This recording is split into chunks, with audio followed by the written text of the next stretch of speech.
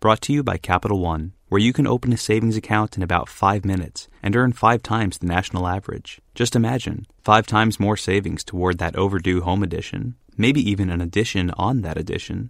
This is Banking Reimagined. What's in your wallet?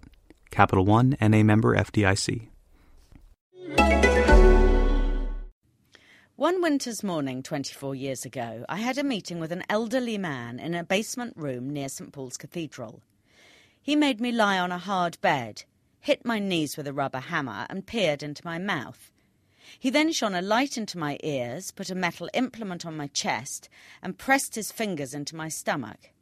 Had I been a man, I would have suffered the further indignity of having to pull my pants down and cough so that he could cup his hand around my balls. In those days we did not think twice about it. This was a medical check that everyone had to pass in order to get an office job. We didn't wonder whether the condition of our tonsils, or balls, was our employer's business, or what it had to do with our ability to write news stories about company profits. Those were simple times. We understood that our medical details were confidential, in the sense that they weren't a topic for general discussion. But we also understood that if the test had thrown up something sinister, which it seldom did as it was so perfunctory, our employers would be perfectly entitled to say that they didn't want to hire us after all. Now the relationship between our health and our employment is far more murky, and none of us seems to understand it at all. Last week, the journalist Andrew Marr asked the British Prime Minister if he were taking pills to help him cope with the pressures of the job, and all hell broke loose. Viewers complained to the BBC that Marr had no business making such an impertinent and insensitive inquiry. Marr replied that the Prime Minister's health is relevant to the nation, which is in effect his employer, and that the question was quite fair. Newspaper columnists lined up to thrash it out. What has happened since the days of my medical is that the law in the UK has marched forward to protect the employee.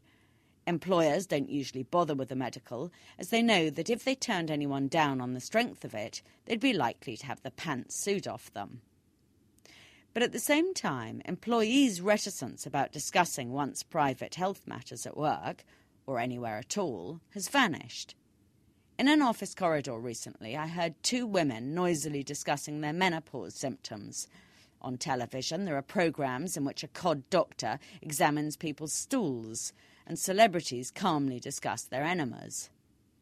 Yet despite this unseemly outpouring, the biggest problem of all, mental health, remains tight shut.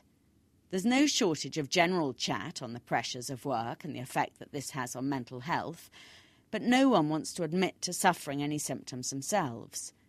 To do so would seem weak, and weakness is even more unacceptable as an office trait than laziness or lecherousness.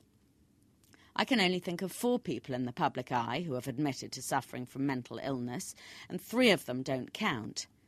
Stephen Fry made a TV programme about being bipolar, but he doesn't count as he's a national treasure, and national treasures can get away with anything. He's also creative, and depression mixed with creativity can look, to the ignorant observer, borderline glamorous. Then there's Alistair Campbell, Tony Blair's former pressman, whose admission doesn't count either, as he had such a reputation for being hard and mean. Being seen as a bit weak made him more human. Then there was Kjell Magne Bondevik, the Norwegian Prime Minister, who said he was depressed through pressure of work and needed time off. He didn't count because he was Norwegian, and Norway is evidently a lot more civilised in these matters. And finally there was Lord Stevenson, who admitted when he was chairman of HBOS to having had a couple of spells of depression. This was brave and did count. Employers, he said, should be a lot more sympathetic. Which, alas, they are not. The truth is that given our ignorance and squeamishness about mental health, it's probably better to shut up about it. We have very little idea what is going on in the minds of our workmates or how anyone is actually getting from one end of the day to the other. Leadership jobs are now so hellish, involve so much travel, so much aggro and so much public failure, that one might think the only sensible response is to swallow handfuls of pills.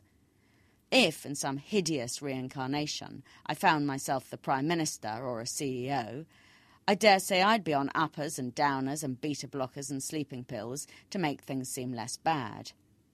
But if these enabled me to do the job, my bathroom cabinet would be my business alone. I asked a couple of doctors if most of the leaders in the country were taking pills to help them through. No, they said. Senior jobs can damage one's mental health, but not as much as junior jobs or no jobs at all. One doctor, who used to work for a huge retail chain, told me that by far the most serious problems were presented by the company chauffeurs. Either way, there are 36 million prescriptions written in the UK each year for drugs to help people get through the day. What is really shocking is not that Ma dared to ask the Prime Minister if he took pills, but that it was seen as such a big deal one way or another. Capital One has a fresh take on banking. Now you can open a new savings account in about 5 minutes and earn 5 times the national average. Banking with Capital One means 5 times the savings toward your dream honeymoon, or 5 times the savings toward your family's ultimate vacation, even 5 times the savings toward just feeling good about saving. It's time to make your savings goals come true. This is Banking Reimagined. What's in your wallet?